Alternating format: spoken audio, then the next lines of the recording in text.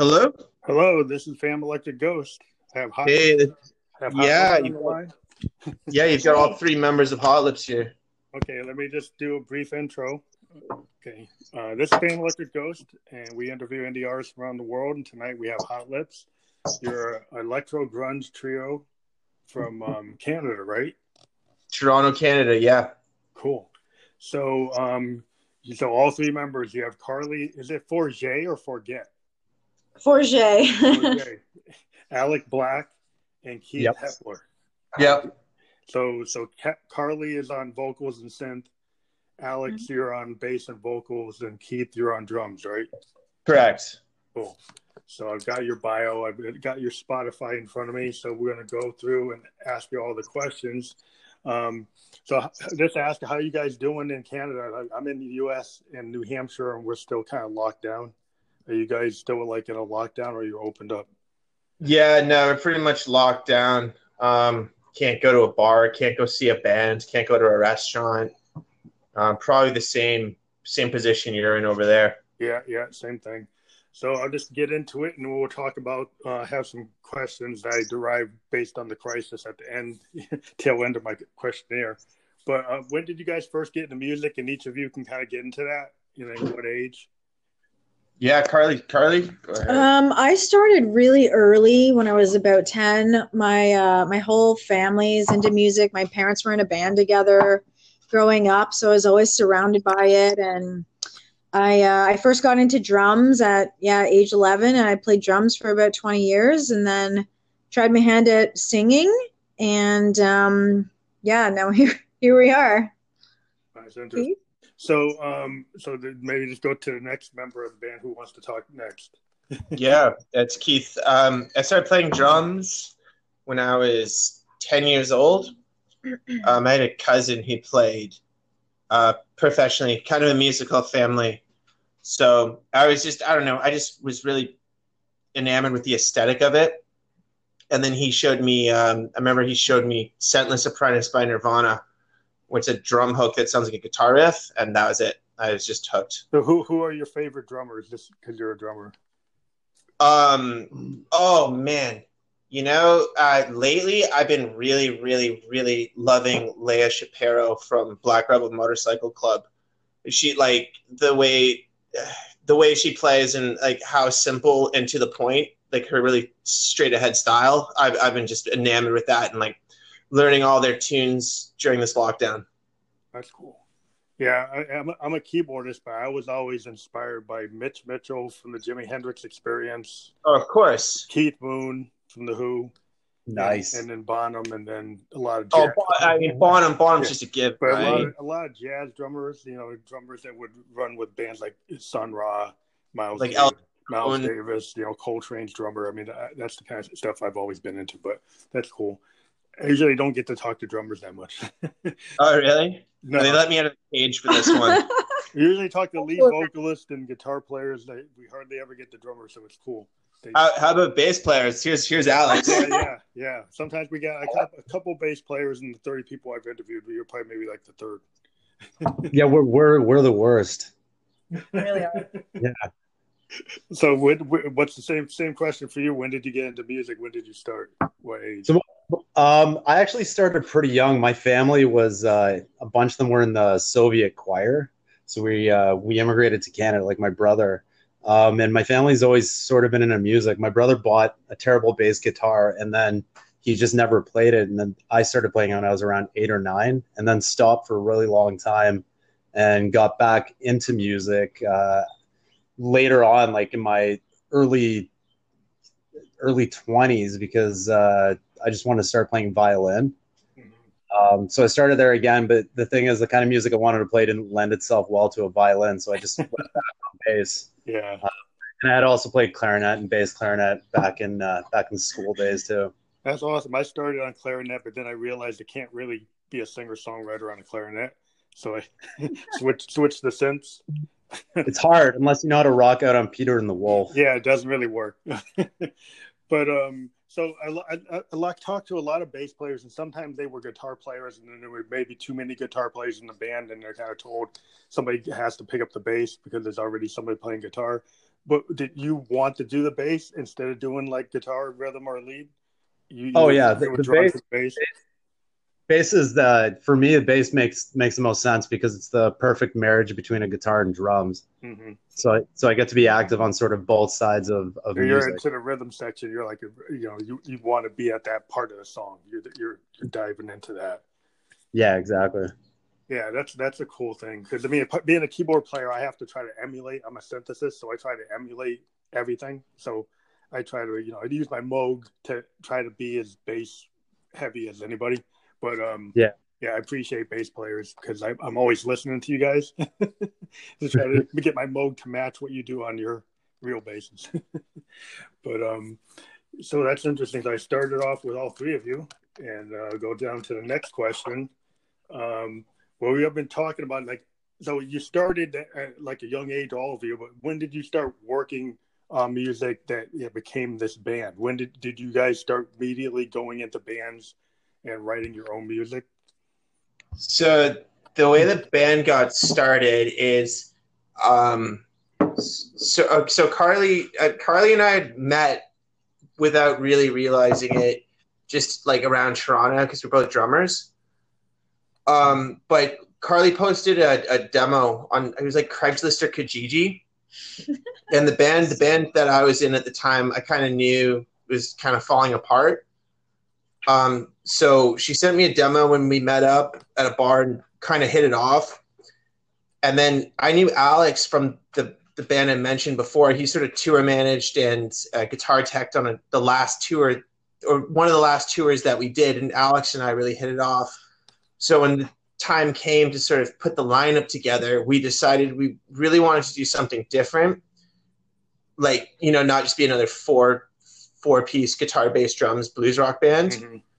And I knew Alex had like a lot of the same influences, and it was sort of a different way of approaching the instrument.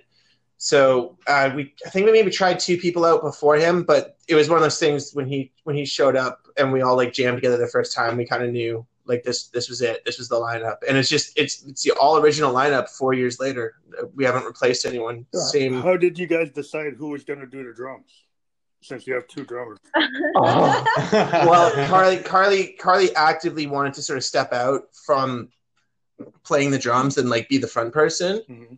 But it's been really cool because she's the primary songwriter in the band, so she'll hand off demos and she'll have like, some songs there'll be a fully formed drum part and she'll ask me to sort of stick to the script, or she'll sort of give me something loose and let me just kind of let me go nuts. So it's been really cool because drummers, we never, kind of like a goalie in like a hockey team or an ice hockey team. Yeah, you never play with anyone, right? Yeah. Like no one, you're sort of always the one guy or girl in the band.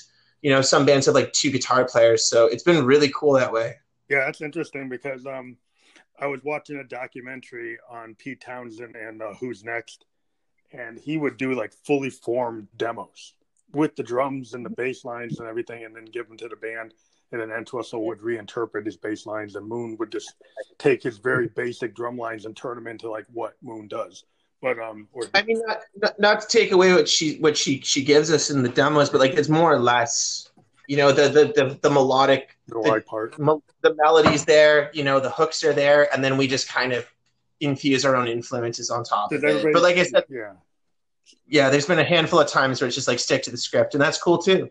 But I want them to put their spin on it too, because I'm not a bass player. Mm-hmm. And even though I played drums for a long time, like Keith's style is just completely different. And I want the song obviously to be hot lips. So like, matter. Well, that's the whole thing about being in a band. Like if you're a solo act, you can run like everything. You could just like write everything.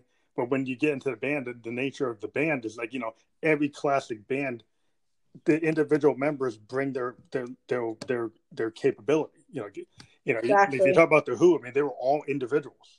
They all were kind of like they were like the first punk band that was a rock band, and everybody was playing their own thing, but somehow Moon kind of kept it together, even though he was falling apart.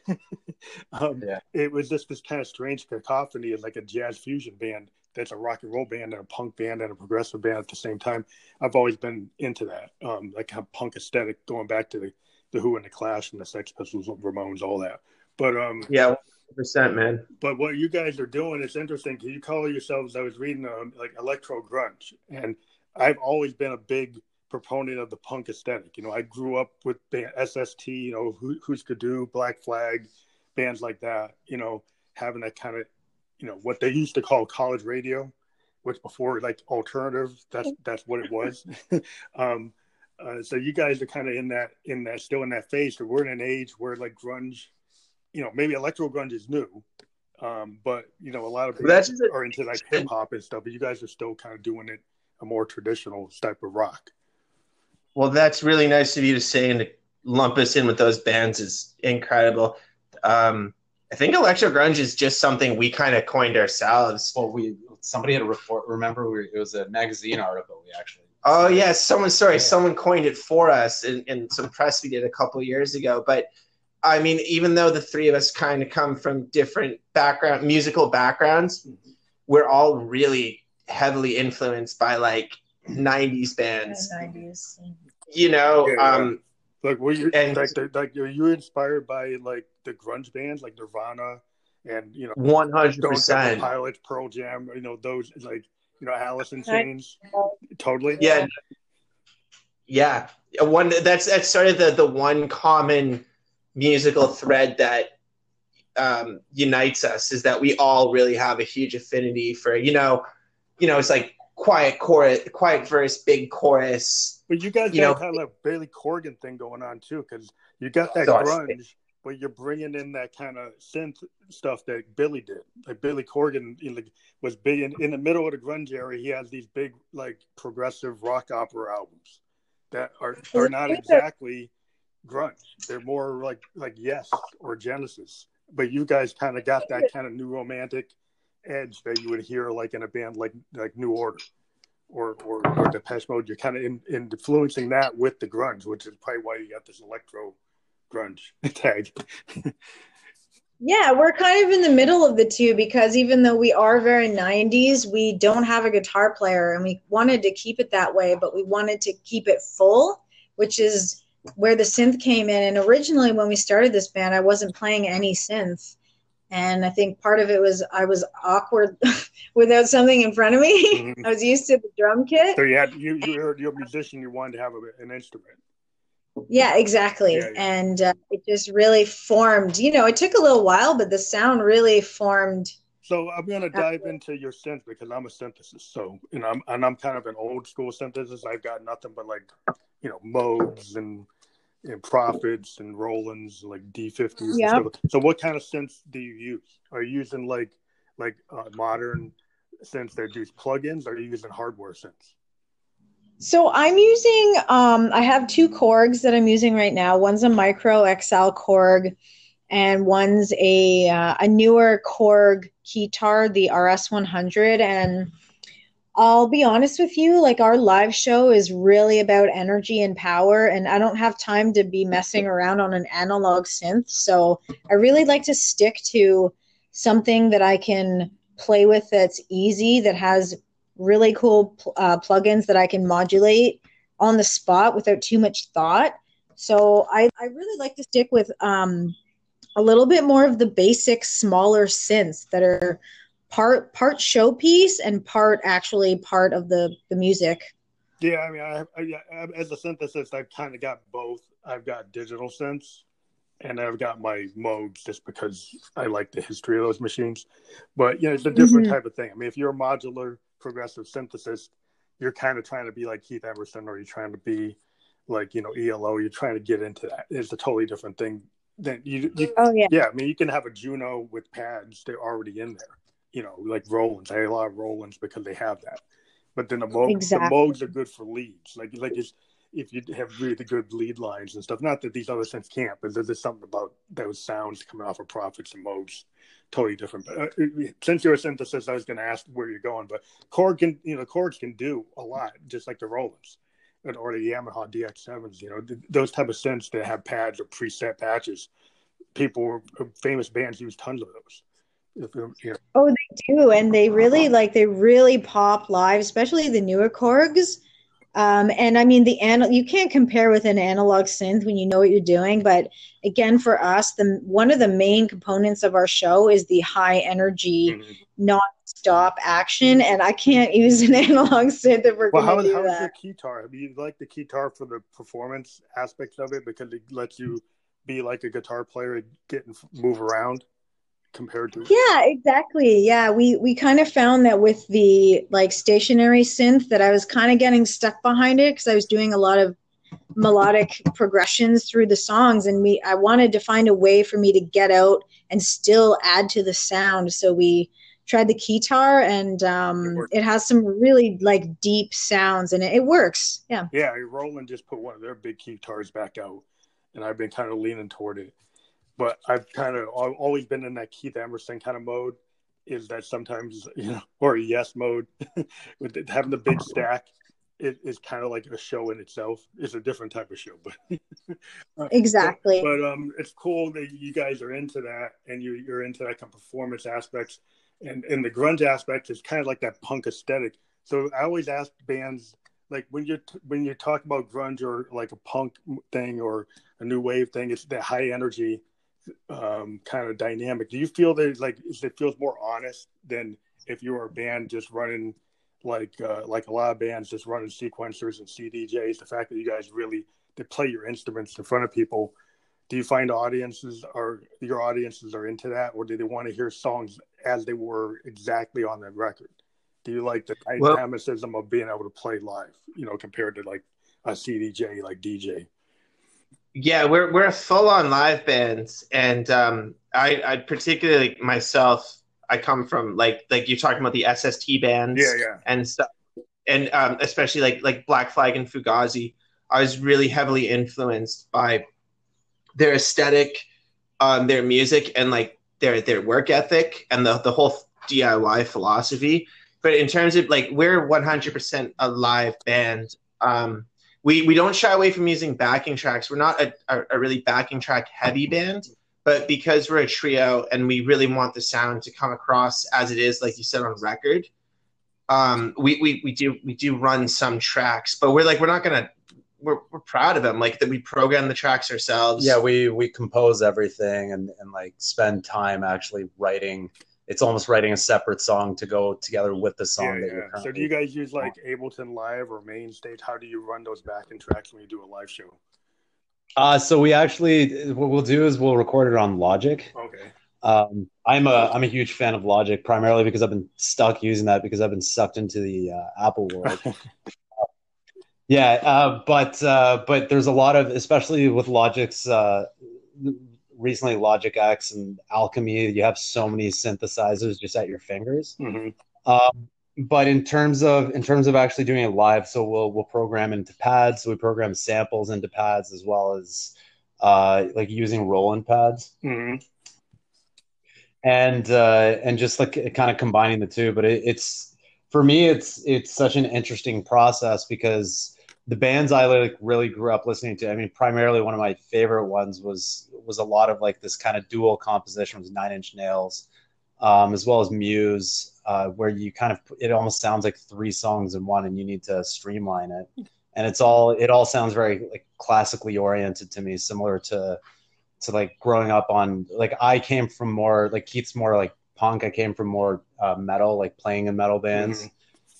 So there's a lot of elements that need to kind of come together in order for it to work. It's not as simple as like finding three chords and then it's like, when you talk to I watched a documentary on the Sex Pistols, and there was like a thing going on between the members where one of the original guitar players was always trying to bring Beatle chords in, and then the other member was like, well, I don't need those stinking Beatle chords, I want to be punk, so he didn't want the color of the more complicated chords.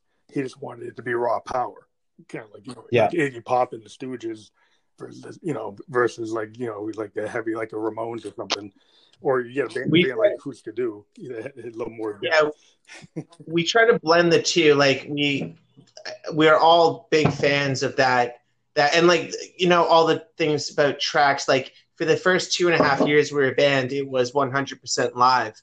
like the tracks have only been something that's come into lately since we've started to do a little bit more high profile stuff. And the honest to God truth is we talked about adding another member. Do that, run that.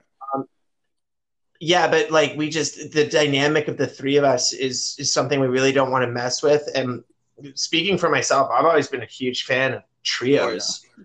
Well, I think there's something you know what I mean? About the trio. I think if you get too many members, then you start getting, unless you run it like Funkadelic or like the Dead, or run it like, you know, like the Mothers of Invention. Then if you're gonna go toward like a Funkadelic Mothers of Invention, you know, Frank Zappa, then you can be really cool. But if you kind of end up being in a situation where you get locked in to the 3-minute single and you're running all these things to try to lock yourself in, then you end up being like the Eagles on Hotel California, running the same thing over and over. Yeah, you know, which I've always found can be kind of mind numbing. But yeah, 100%. Which, you know, it's cool, and everybody loves the Eagles, but they're not the Dead. They're not Funkadelic. They're not the Mothers. There's a difference when you see bands, or even like the Allman Brothers, if being able to have a bigger band, if you have the freedom, they kind of have that aesthetic where you can feel like, you know, you're giving people a different show every night, even though they're the same songs. You can alter them. Mm-hmm. I think that's what's cool.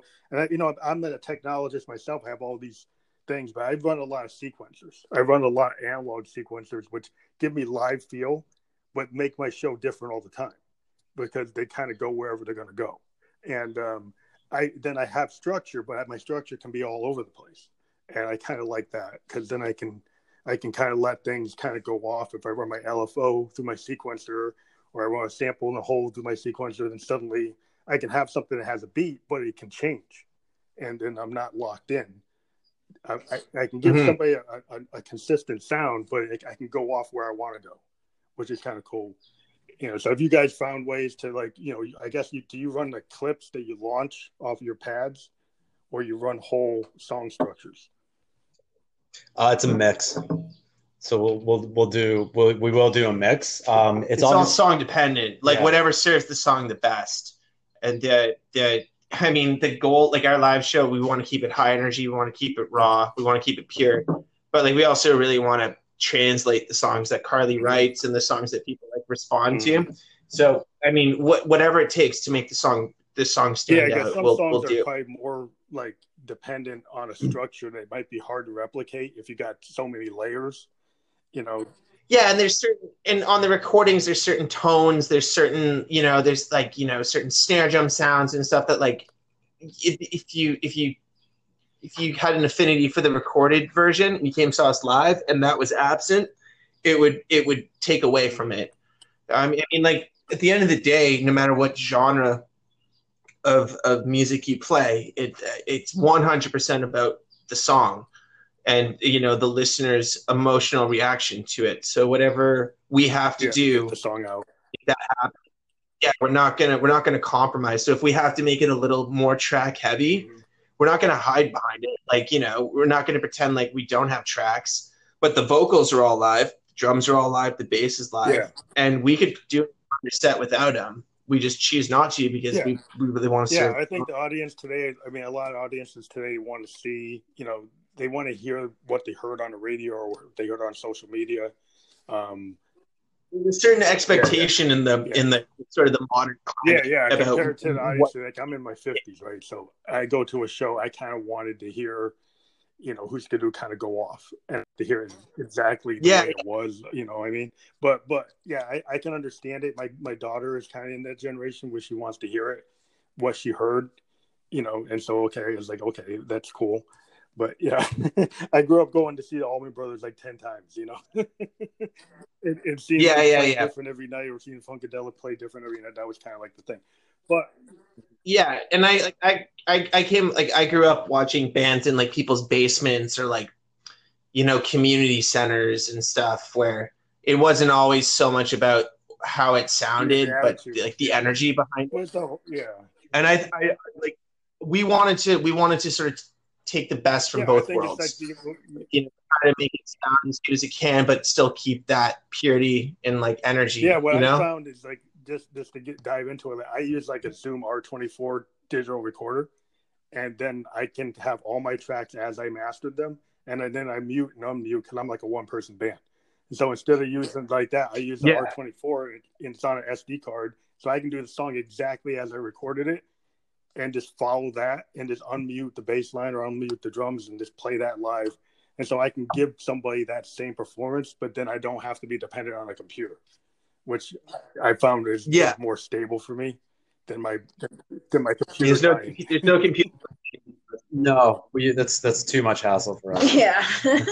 There's no Ableton or computers. Yeah, I found that I kind of run it like the way the Who used to run Barbara O'Reilly and Won't Go Fool Again. They ran it off of like a big Tascam tape, like analog tape machine, and they had to play to the tape.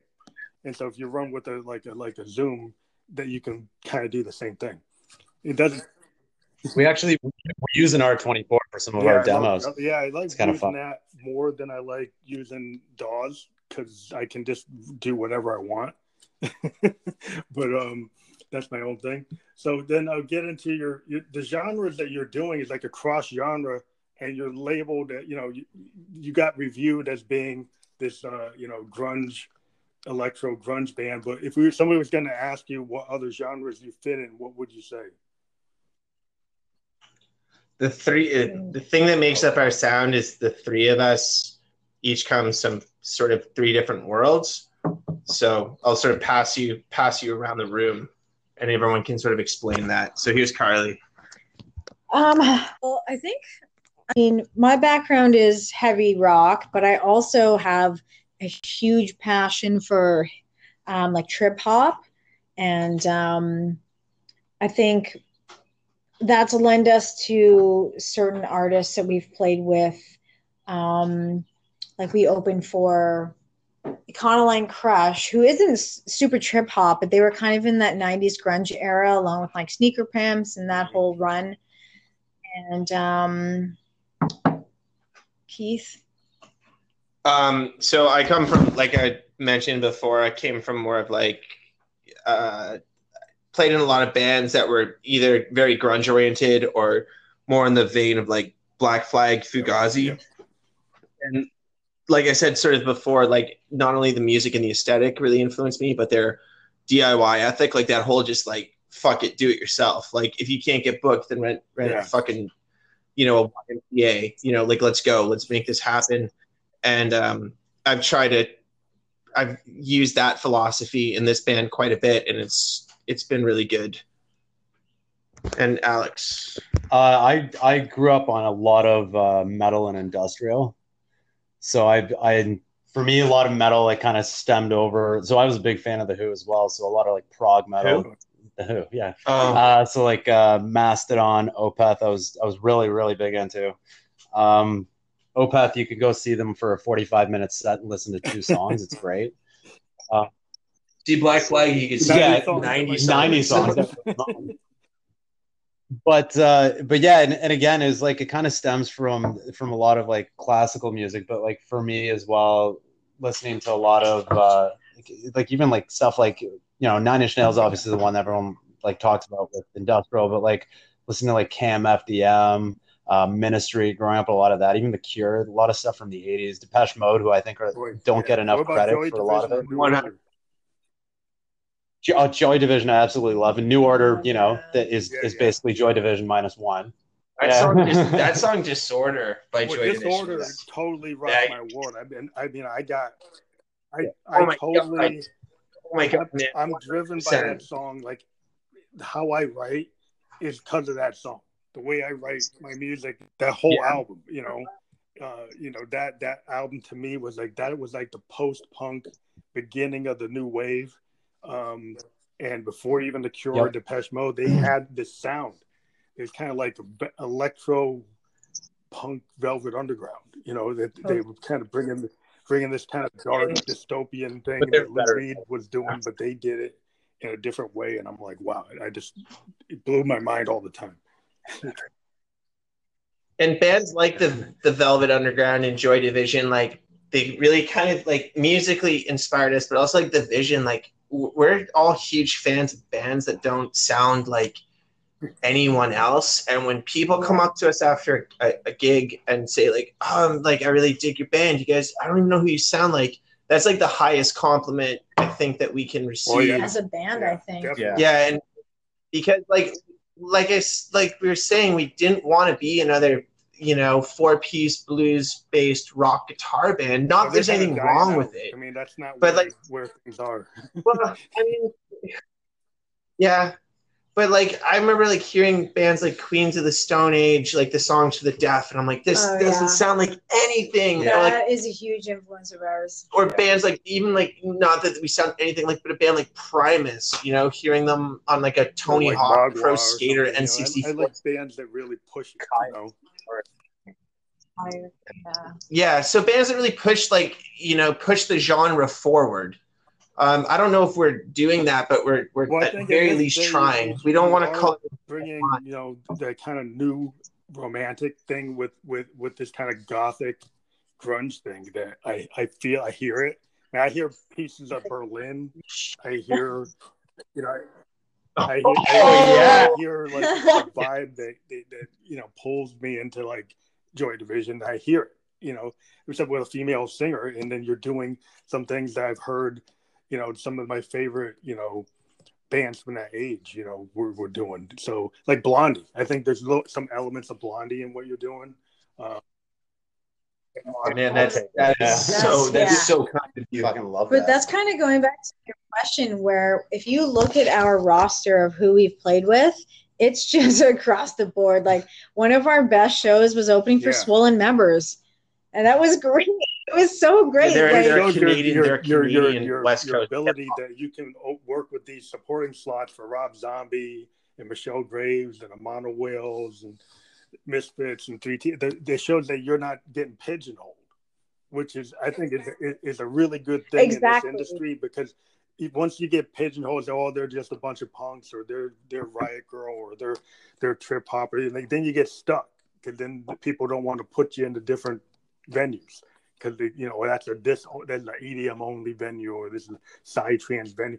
And I think that's one of the big cardinal sins in some of this age, is people getting pigeonholed and being told they can only be in this venue, or only be with this tour, only on this festival. You want to be kind of open to get yourself into anything.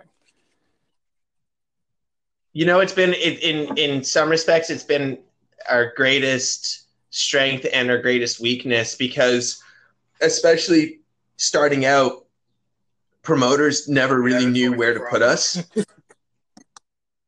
So like we'd be on shows with like metal bands, punk bands, and then like pop bands. Yeah, pop bands, and we were always like it was a pop band though. Did that really work?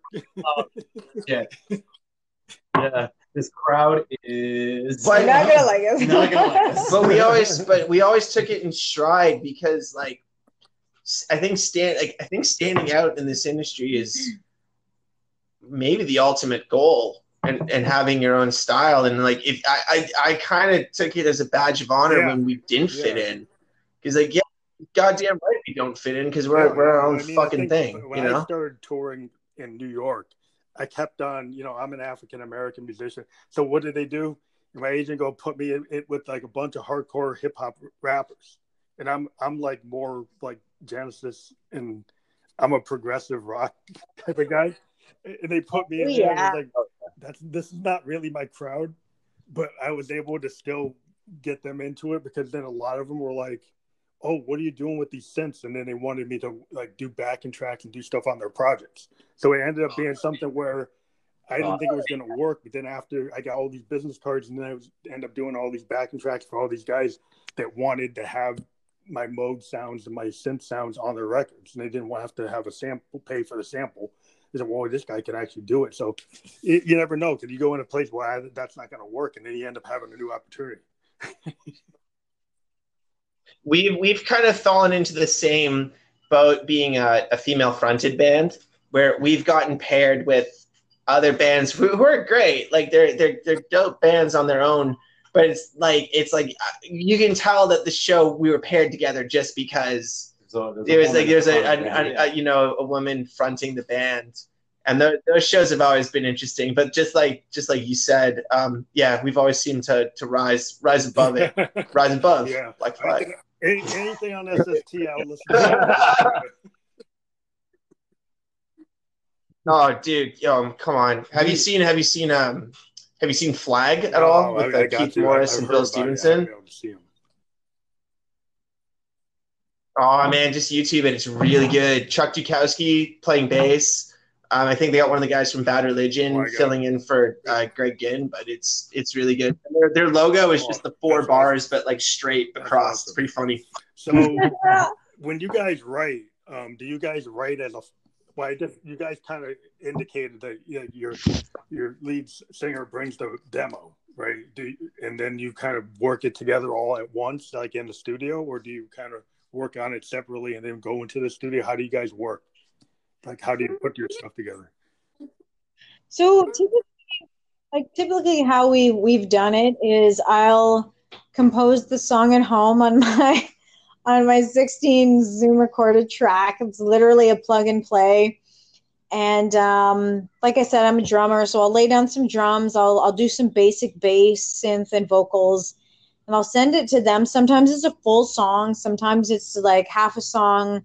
And then we just kind of go with that and we'll, restructure it. We'll add stuff. Sometimes it's relatively similar. Sometimes it's really different. Yeah, that's kind of just the process that we were going with, and it's been working. Do you guys like work it out in band practice and then go to the studio, or do you work it out in the studio?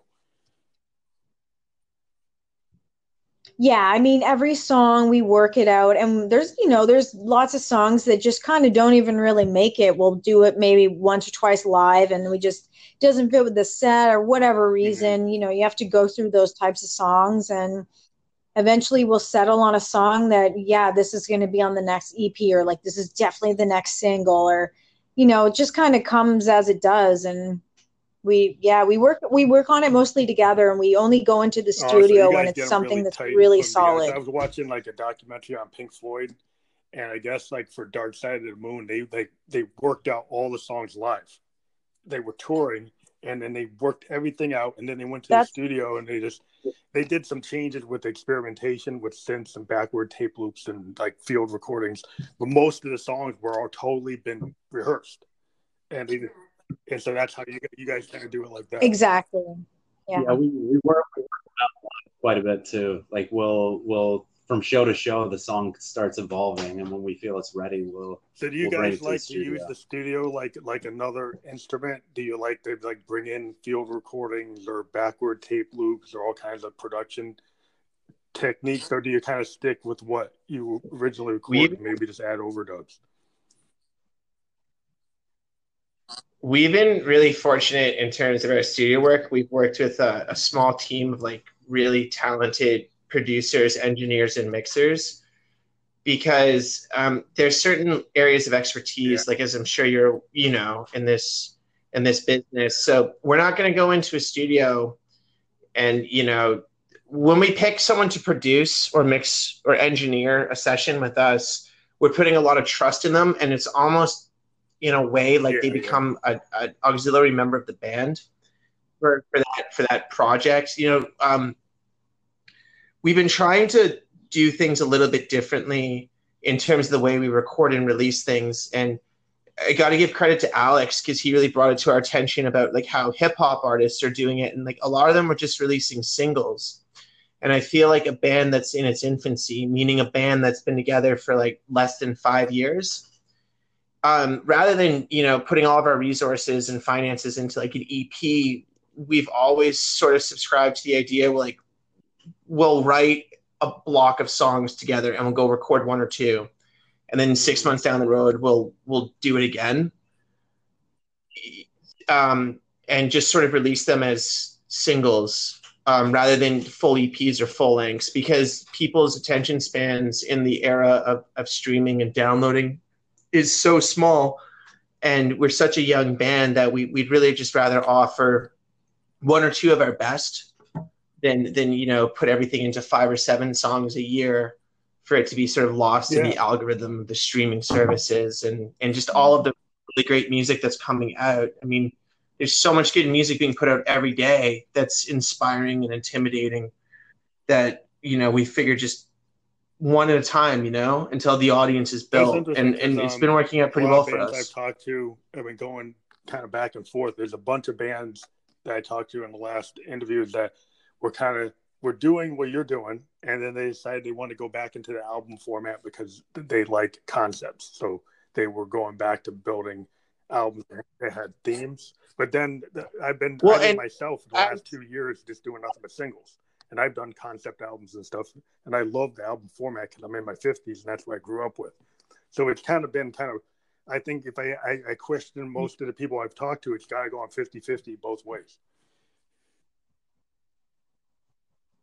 Yeah, it's tough. There's sort of a logistical aspect to it as a working new band, where I feel like you can get as much reach from promoting a single properly as you can an EP. Oh yeah, I mean it's a lot more it's far less cost. Singles out. Yeah, well, and then a lot of the companies I've actually worked with, they're more into pushing singles. And I just signed with a Swedish label, and they were just looking for like like 3 songs, awesome. like 3 separate singles.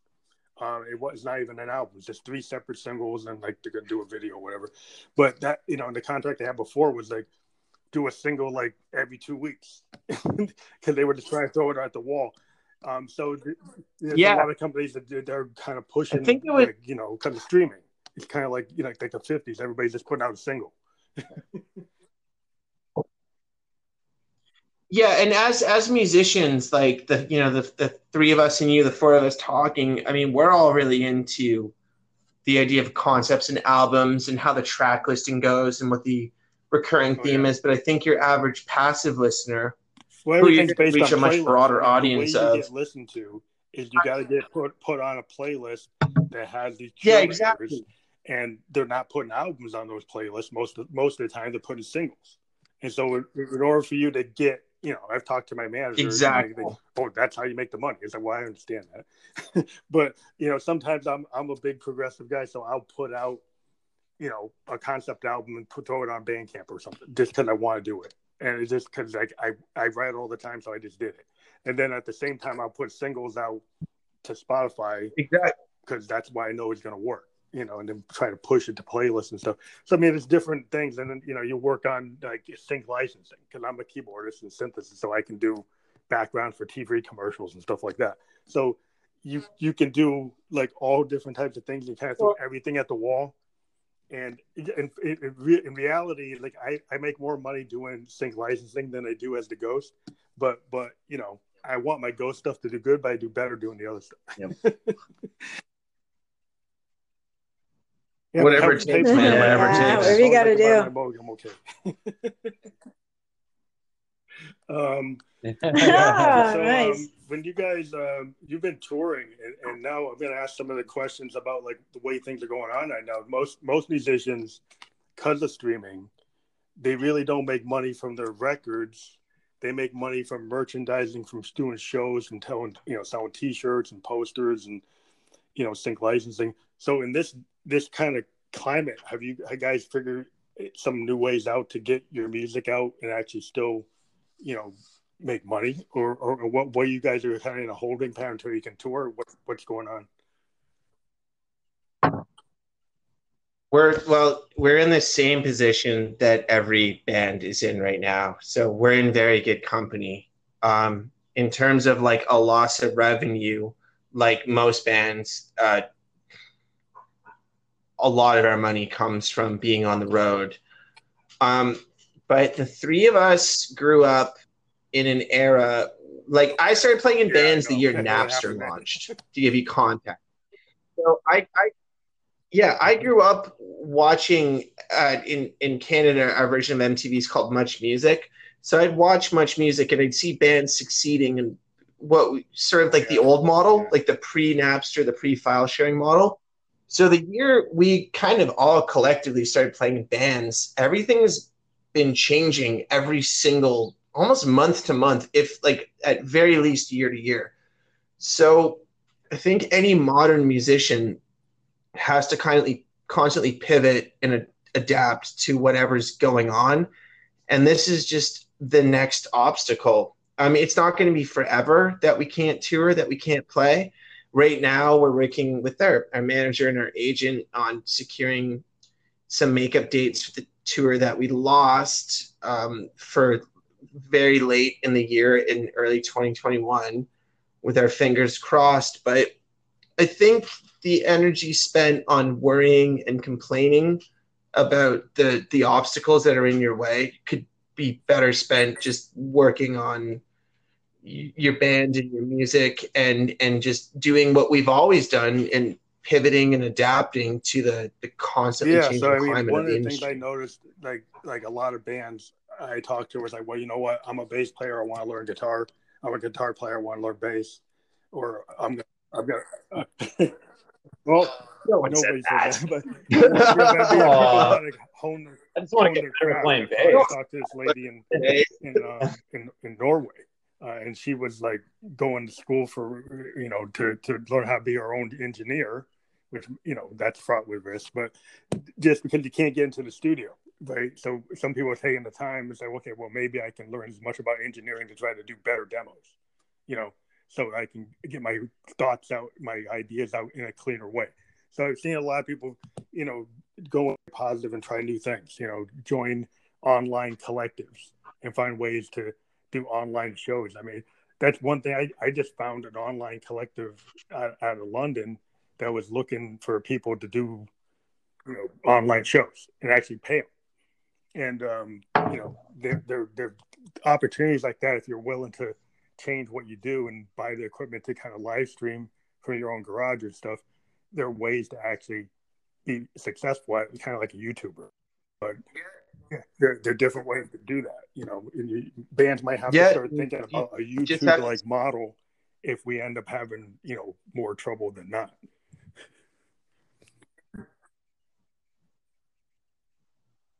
Yeah, I mean, it's right now. It's just sort of you could just sit and wait, but we're getting ready to release a new single with a video, and we've been doing some socially distant recording, in the sense that I'll go in and lay down the drums. The practice space is all mic'd up like a studio. Alex will go in the next day. So we've been trying our best to adapt, and I don't want to. None of us want to sit around. And even tonight, as we're here together, the three of us, we're sort of planning on some alternative shows, outside of the typical, doing it in having a promoter book a club. We don't want to sit around and wait for this to, we want to make sure that we're in control of our own destiny. And our band has always really advocated having a plan A, B, and C. So if plan A doesn't work, we have an immediate backup plan. And if plan B doesn't work, we go to plan C. Well, there are plan C doesn't work, we'll just have cocktails. You're going to have a socially distant festivals. I don't know how you can control that. But I've seen some people trying to do it in Europe, and I'm like, okay, maybe that works, maybe it doesn't.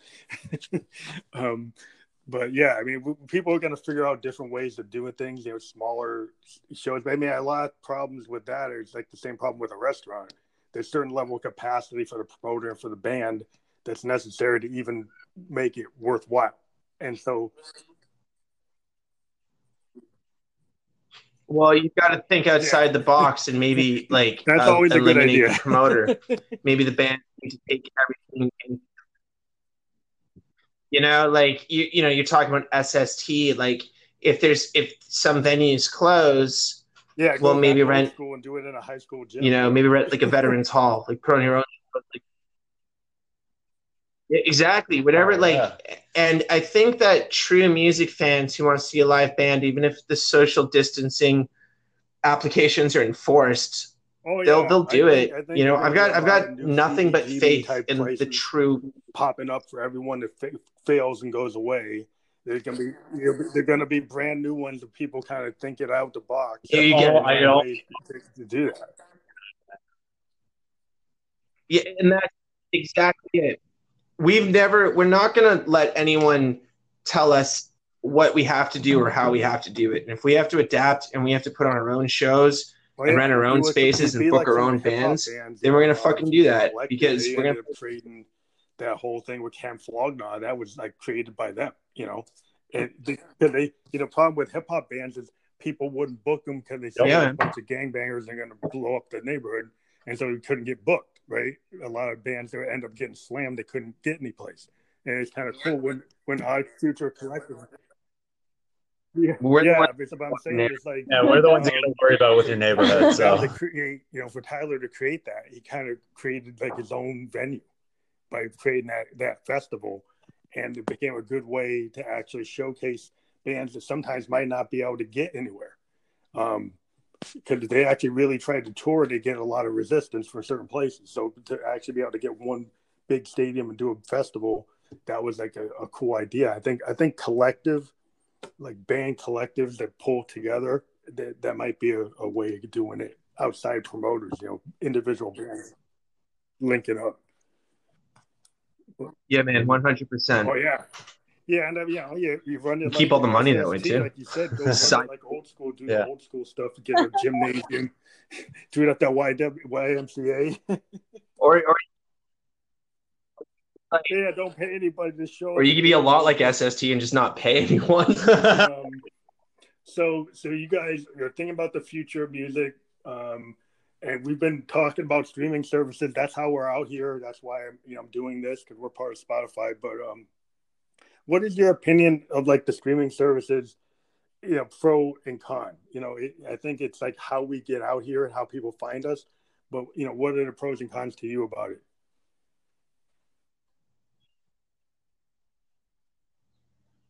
I think the pros are, I mean, I'll be honest with you, the pros are very superficial. As soon as someone new sees you and they see your numbers are high, you're kind of in, but that doesn't happen with every streaming service. I mean, there are only a few that are super, like really relevant at the moment, and you got to have those numbers. So it's good when you pull those numbers in, but as an artist, an indie artist, if you don't have those numbers, it doesn't always reflect what you're doing in the industry. It really reflects kind of your inside pull, to be completely honest. And the model, like since the inception of the modern music industry, the only way the industry, and this isn't an opinion, this is widely documented, is the artist is sort of always the last to get paid.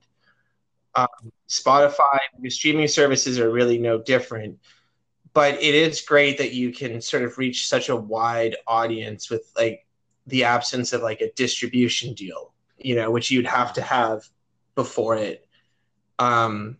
There's a lot of oversaturation, but I feel like the internet has made the playing field very level in some regards, so that smaller independent bands can, if you put the work in and you educate yourself, you can sort of have a fighting chance I got an at speaking through it all, or being heard. Like SoundCloud.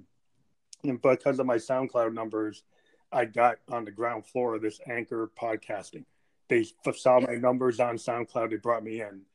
And, and I do this because I got picked to do it. And so when streaming got me into this whole other venue that got me into like influence marketing, and I actually make more money from my influence marketing campaigns I do with this other company.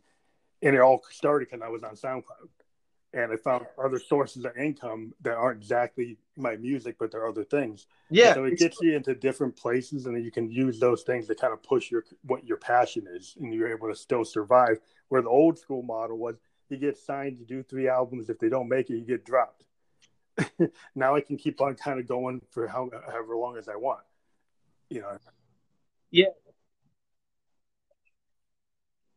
Yeah, I mean, I think overall it's positive. It's not without like an absence of frustration, but I'm sure like if we were having this conversation 20 years ago, musicians love to complain, right? It's like one of our favorite pastimes. I'm sure we'd have some fucking problems with the industry as it was back then, right? But the problem before is that it's just adapt and move on. Like you're not, we get tied to the company store, and you end up owing the record company $1 million because they gave you $1 million advance. and you only made like what 700,000, and they gave you a million three. Now you're now you're not going to get paid again. Yeah. You Well, know, fake your death. That's what used to happen to these bands. Yeah. That's our plan B. Blow it on whatever they blew it on, and then they find out they're in the hole, and they got to give an album to the record label for nothing. You know, and they only made money from touring, which is typical. Same issue we still have. But you know, they thought they had money, and then they didn't.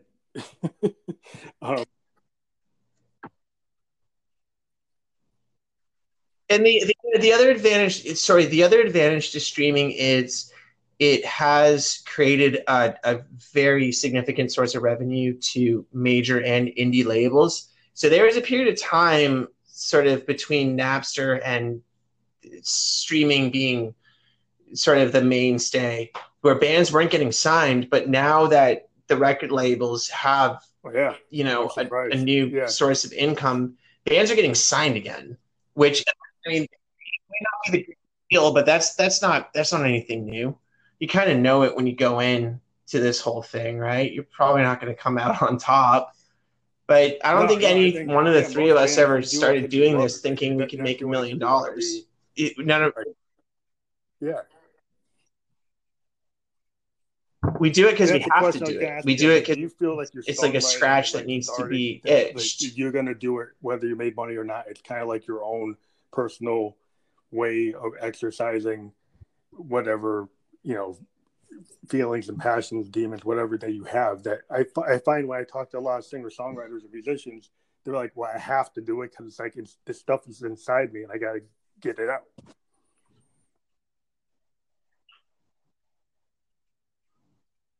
Oh, of course we'll keep going. And, you know, times right now, they're so uncertain and we're not going to stop. And everything we do is, you know, like, reactive and also we're being proactive to what we could do in the future. We're not going to stop, and this isn't hindering us in any way. In some ways, it's actually really fueling us. And even as individuals, I mean, I know we can all say we're not in this momentarily. Like, even if this band in, you know, 10 years breaks up, we're all still going to continue to do music. So I think it's all relative to the situation, especially with the industry. And we're just going to keep going as we were. And we just kind of have to play day to day. That's all you can really do. But when I started, everybody I started with somehow thought they were going to be Jimmy Page or they're going to be Mitch Mitchell. They thought they were, and if they didn't hit that by a certain date, they just said, forget it, I'm not playing anymore.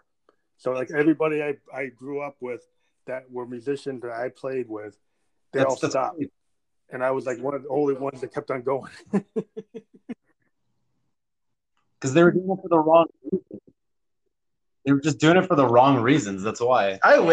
Sometimes there's days I wish I could stop, to be honest. There's I mean, you're a musician. There's so many peaks and valleys emotionally and personally trying to navigate this industry, but I sort of came to terms with it a couple of years ago that I can't. That's what's very I have to play. Yeah. If I don't play, it feels like I'm holding in a. They never talk like the way my old bandmates did back in like 82 or 79. They were all thinking, you know, that somehow that was the measure. That you had to get the CBGBs, you had to go and play at the Whiskey a Go-Go. You had to make it. If you didn't make it, you're done. I'm not doing it anymore. And well, making it is what you want it to be. Yeah. I mean, even like bands that you saw on MTV in high rotation, you know, I'm sure in like Los Angeles, there's a high school janitor somewhere that used to be in Doc with all the like hair bands. That's so specific. Yeah, like the girl who cut my hair was the drummer in Vixen. I remember that. You know, I Keith think loves I remember Vixen. He loves Vixen. You have an absolute. That's it's like every new wave schedule one in thought life. they were going to be Duran Duran, thought they were going to be New Order. You know, Duran Duran, New Order are still here. No, they're not. You know.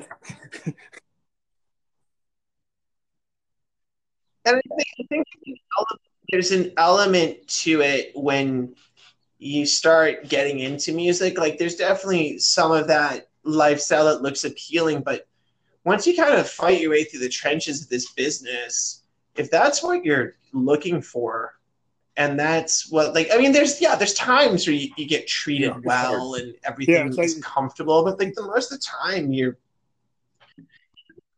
cramped in a band, and like no one's really slept well. You've shared, like, you're traveling circus. You're traveling, like, sharing beds in not even a motel, not even a Motel 6, like a Motel 4.5. These guys, right? They're still playing, right? They're still, the Four Tops and the Incarnations and the Temptations, all the Motown Stax bands, all those professional studio musicians to like the Funk Brother type level people. They never really got good deals. They all did really amazing work. They all got ripped off. They all still have to play every day.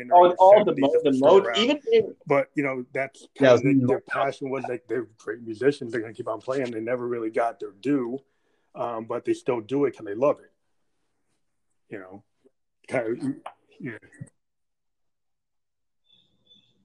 Yeah, absolutely. I think Van Halen sold 1 million copies on Van Halen 1 and was in debt $1 million by the end of it. You live like a rock star, you go down like a rock star, because you pay for the limos, you pay for the hotels, you trash, you kind of the access kind of thing isn't sustainable. Whatever.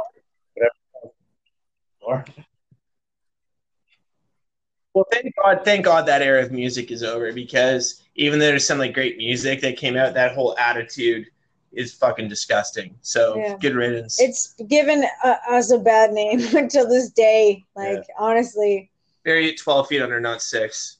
Yeah. Like it's you have to be in this for the craft and just the satisfaction of playing, and whenever accolades or rewards come your way, are just a bonus. Just enjoy it. Just like a U.S. band, or did you go outside the U.S. and play like the festival circuit outside the U.S.?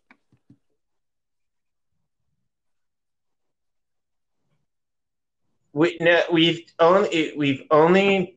really fortunate as a Canadian band to do a lot of stuff down in the States, and most of our festival appearances have been in the States. So we really pre all this craziness, we were really focusing us on the US markets, but still, like, we play Toronto like once or twice a year. We always do a hometown show, and there's certain promoters and markets that we have a really good relationship with that we're always eager.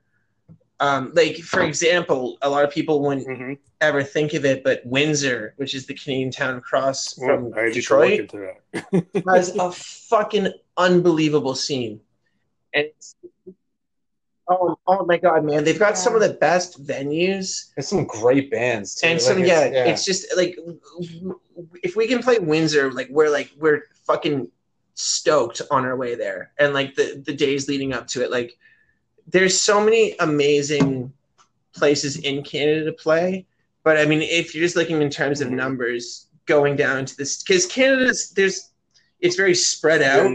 So to tour Canada takes, like, you're doing like 10, 12-hour drive days. Yeah, it's like the Midwest, but it's the entire country. So it's the exception of some of the East, like you got. Yeah. So it was really enticing to us as a band to be able to do like a 5-show run, but only have 2.5, 3-hour drive days. I've talked to some people who told me they've done 3-week tours of California exclusively. I've been trying to get to Europe and Asia, and this whole thing kind of blew up. Just when I'm like, oh, I can go try to do Tokyo and Seoul and do Australia and stuff like that, and then now you can't really do it. So, but I'm actually, my booking agency is actually, that's what they do. They do like tours in Europe and Asia. I'm still working the deal. What agency are you with? But I am. Right now they're trying to get me on some online stuff, and we're still negotiating, so I can't say who they are. But We will announce it on all of our media once we fully do it. Man, I totally get it. Yeah, we were supposed to do it like in those venues, but you know what happened. Like the same thing everybody's been talking about. But yeah, so have you guys ever thought about doing Europe or Asia if there was a market for it?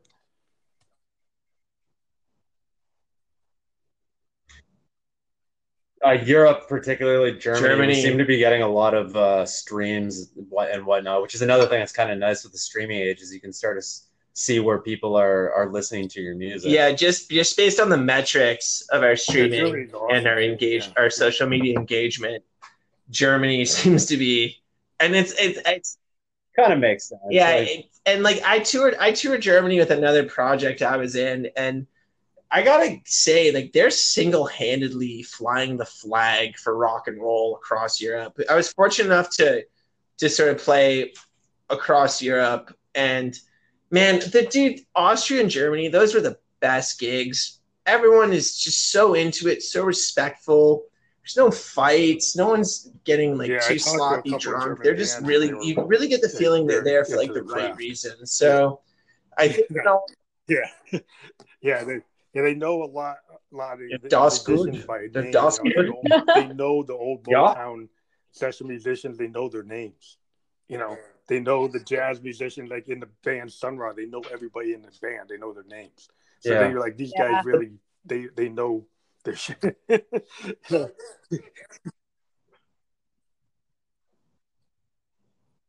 Oh yeah, I remember like when I toured Germany, I was like maybe the fifth or sixth drummer of the band that I was touring with. Yeah, and people like, and it was my first European tour with them, and people knew my name. They're really like, yeah. So that, I mean, in terms of Hot Lips, that is really like our immediate goal is to try to get over there as quickly as we can. Kraftwerk and Brian Eno and what Bowie did. Yeah, all that great, music. They totally appreciate that. Rammstein. They're into like, well, they love every genre. That genre they're really into, and you guys are in that kind of mind frame. So I think that'd be cool. So you guys.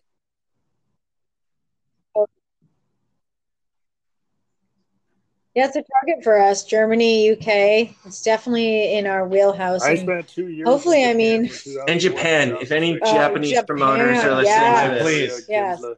There's so many clubs. Oh my God, there's so many clubs, and they had so many bands. It's just kind of crazy. They had bands that could emulate like Chick Corea. They had bands, but they did it in their own way, right? They could play. Yeah, they can do everything. I mean, you can go to a club in Shibuya. You could find like a rockabilly scene. You can find a band playing the Coltrane. You could find a band playing the Clash. Guys doing Motown. Guys doing Guns N' Roses. Yeah, then they have their own bands, like Asian Kung Fu Generation, and some of their own bands are really metal scene, kick-ass, like Japanese rock, not J-pop, but like J-rock or J-punk. Yeah. Oh, they're like insane musicians. Sometimes they don't even know what they're saying, but it's perfect. Everybody, sometimes you don't know if they like it because they're not. Sometimes they didn't really be emotional. And the feedback sometimes from a Japanese audience is not the kind of feedback you get like in Detroit or something. It's like they're very polite, maybe too polite, and he's like, sometimes you don't know you're getting that they dig you until you're done, and it's like, okay, I'm not really getting a lot of feedback. So I just got to kind of feel it.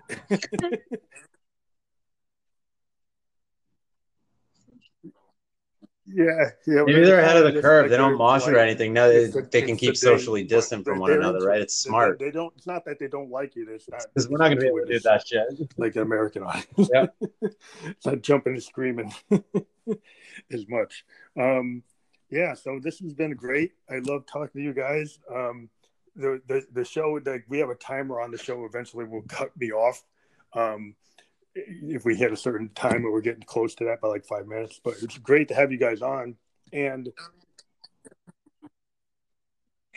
if you guys have when your new project is ready, so much for reaching out. This has been great.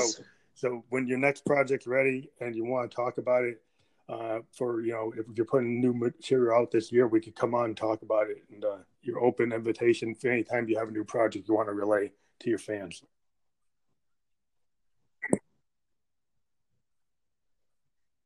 Yeah, man.